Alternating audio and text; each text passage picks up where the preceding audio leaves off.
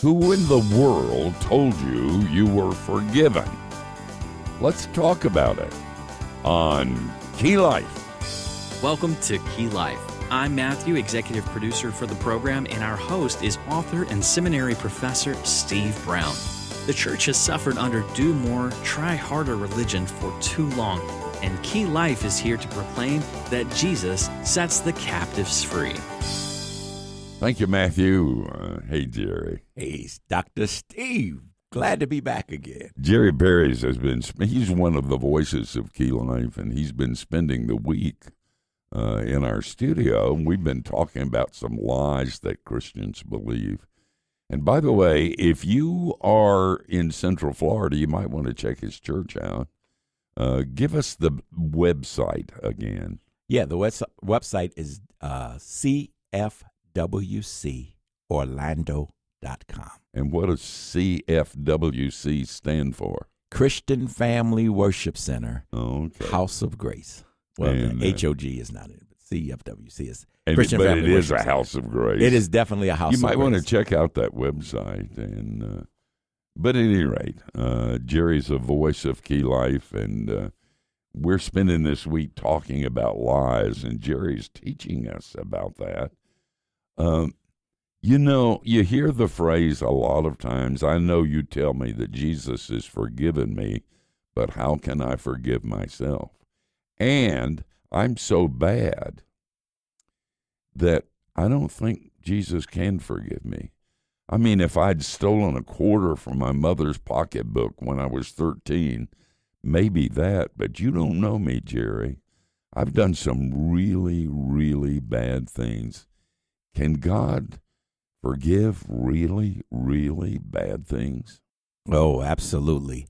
In fact, you are forgiven. God does forgive. I remember we did our Grace Conference, Steve, and I preached a message about Barabbas. Just a great story in the Bible where Jesus is getting ready to be crucified. Yeah. And they come out and they say, who do you want to be set free, Jesus or Barabbas? And Barabbas was a thief, a robber, a murderer, a rapist. He was all of these things that encompass all of the things that we do. And they said, crucify Jesus and let go of Barabbas. Do you know who Barabbas is in the Bible? It's me and you. Yeah, it really is, isn't it? We are Barabbas. And so God set Barabbas free so that Jesus can take Barabbas' punishment. Oh, man, and your name is Barabbas. Yes, it is. So no matter what you've done, no matter who you are, God has forgiven you because he's already taken care of your sins. I tell my church every Sunday when I preach, I make them make this confession. The favor of God is over my life. And listen to the second one. God is 100% pleased with me because of Jesus Christ. Oh, yeah. And he is. Yes. Yes, and God is able to make all grace abound towards me because I am forgiven. You know, one of the things that you say, and I quote you in a lot of places where I'm teaching or preaching, and I love this statement. It's, you know, there are about 10 different statements made by people I love that I quote over and over again, and you say that God, that you will run out of sin before God runs out of grace. I love that statement. And it is absolutely the truth. The Bible will tell you that the enemy will tell you that God will not forgive you. And God's going to forgive you of that. And you have to realize the Bible says, while you were yet a sinner, Christ died for you. Yeah. Here's one of my favorite scriptures, Steve, is found in Colossians, the 1st chapter. It says, 19th verse, I'm reading from the New Living Translation. Okay. Listen to this. This is so powerful. God in all his fullness was pleased to live in Christ. And through him, God reconciled everything to himself. He made peace with everything in heaven and in earth by means of Christ's blood on the cross. Here it is, verse 21. This includes you. This includes you who were once far away from God. You were, not is, you were his enemy, separated from him by your evil thoughts and actions. Verse 22 says, but yet now he has reconciled you. He's talking about you, whoever you are and whatever you've done. Yet now he has reconciled you to himself. How did he do it? Through the death of his son on the cross.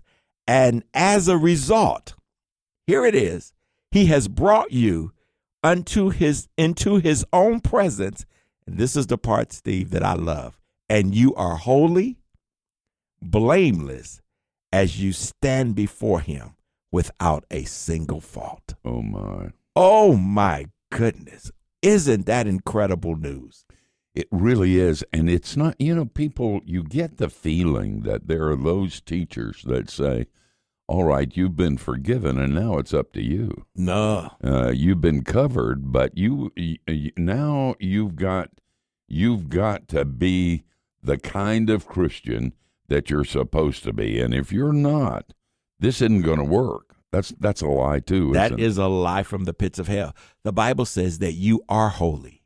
You are blameless as you stand before him without a single fault. You have to confess. Here's what I tell my church is you have children, and if you call your children stupid, guess what they'll become? They'll become stupid. If you call them bad, they'll become bad. But here's what God is saying. When you confess that you're holy, when you confess that you're blameless, when you confess that I don't have a single fault, you will start lining up and your life will start imitating what you declare. So you have to declare what God says about you. And in fact, the 23rd verse says, but you must continually to believe this truth and stand firmly on it. And that's what the enemy comes to do, is to try to get you not to believe that you're holy. You're not holy because of what you did last night. It has nothing to do with what you did. It has everything to do for what God has done for you. You are holy because of the blood of Jesus, not because of your life or what you've done. You stand in the blood of Christ, and you are in Christ. Any man be in Christ, you are a new creature, a new creation. So I am in Christ. I am covered by Christ. I am covered by his blood. So he has forgiven me of my past, my present, and my future sins. So I am sinless in Christ. And so therefore I am holy. I don't care what it looks like. I don't care what it feels like. It's not about my feelings. Sometimes I feel like a nut. Sometimes I don't. It is about what God says. And when you stand on what God said, you stand on the word. That's when you will start seeing the manifestation. And don't you let the enemy tell you that you are full of sin. No, you are full of righteousness because of the blood of Jesus that have covered your life. That's the grace of God. Oh, that is so good. Paul in the 7th chapter of Romans says things that a preacher ought not say. Yes, he does. He begins to confess his sins, and he says the good. Now, he's not talking about his past testimony. Mm-hmm. He's talking about the present experience of every Christian. The good that I want to do isn't what I do. The evil I don't want to do, that's what I find myself doing. Yeah. And then he cries out, "O wretched man that I am, who will deliver me?" And then you move into the 8th chapter of Romans. There is no condemnation for those who are in Christ Jesus. Yeah. And I like what he says, "O wretched man that I am, who shall deliver me from this wretched life?" And he says, he takes a breath and says, thanks be to God. Yeah. Who has given us the victory. That is so good. So he tells us, I do all this screw up stuff. I mess up. I do this. I don't want to do that. I don't want to do this. And then he says, my God, who's going to deliver me from this? And he takes a breath and says, Jesus did. Yeah. He did it on the cross. Thanks be to God. And then he goes in the Romans 8 and says, now no condemnation. There's no condemnation to them that are in Christ Jesus. Now, you referred to it a little bit earlier, but what do you say to people who say, "Preacher, you're encouraging sin. If you don't do some condemnation and some guilt producing, you're just encouraging people to sin, and they'll go out and they won't be faithful to Christ." Yeah, that's because they don't know the Christ we know. Yeah. When you love somebody, you sin less. The more you love him, the less you sin. People sin when they have given up on God. The Bible says the strength of sin is the law. The more law you preach, the more sin people do. The less law you preach, the less sin people do. And the more grace. And the more grace is given. In fact, I'll say this. When Adam and Eve sinned, they hid from God. And God came and said, "Where are you?" Say, we heard thy voice in the garden. We were afraid, naked, and we hid. Who told you? See, when you understand what sin is, you hide from God. When you understand that God has covered your sins, you come out and have relationship with God. Oh, man, that's so good. It's how I became a spiritual giant. Yes, yes, indeed. And I didn't, but I got better. And that surprised everybody, and it surprised me because of what you were just teaching. It's the central message of the Christian faith, isn't it? Yes, it is. You are forgiven. God came. John said, "Behold the Lamb of God that take away the sins of the world." Oh, man. And he did just that. And he did for you. Yes, sir. Make sure you run to him because he's the only one who can do that. Hey, you think about that. Amen. That was Steve and our friend Jerry Perry's continuing to teach us about the 5 lies that the enemy tells us. And today we touched on the truth that we will run out of sin before God runs out of grace. What can you call that except good news? Steve and Jerry will wrap up this week of teaching tomorrow. Do not miss that. So there's a website that we're really big on around here. Maybe you've heard of it. Wikipedia? No, just kidding. It's Key Life. KeyLife.org is what we're talking about here. And if you go to KeyLife.org/Bible reading, or just go to the main page, then look in the left-hand menu, you'll find an ongoing project we launched last year, Steve reading entire books of the Bible. We recently started uploading chapters of the Gospel of John.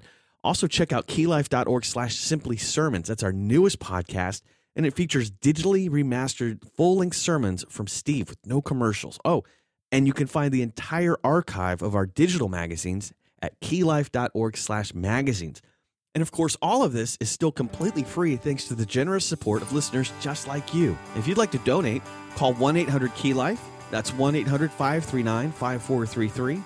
If you'd like to send your donation by mail, go to KeyLife.org/contact to find our addresses, or email steve@keylife.org. You can charge a gift on your credit card or include a gift in your envelope. And of course, now you can give safely and securely by texting Key Life to 28950. Key Life is a member of ECFA in the States and 4C in Canada, and Key Life is a listener-supported production of Key Life Network.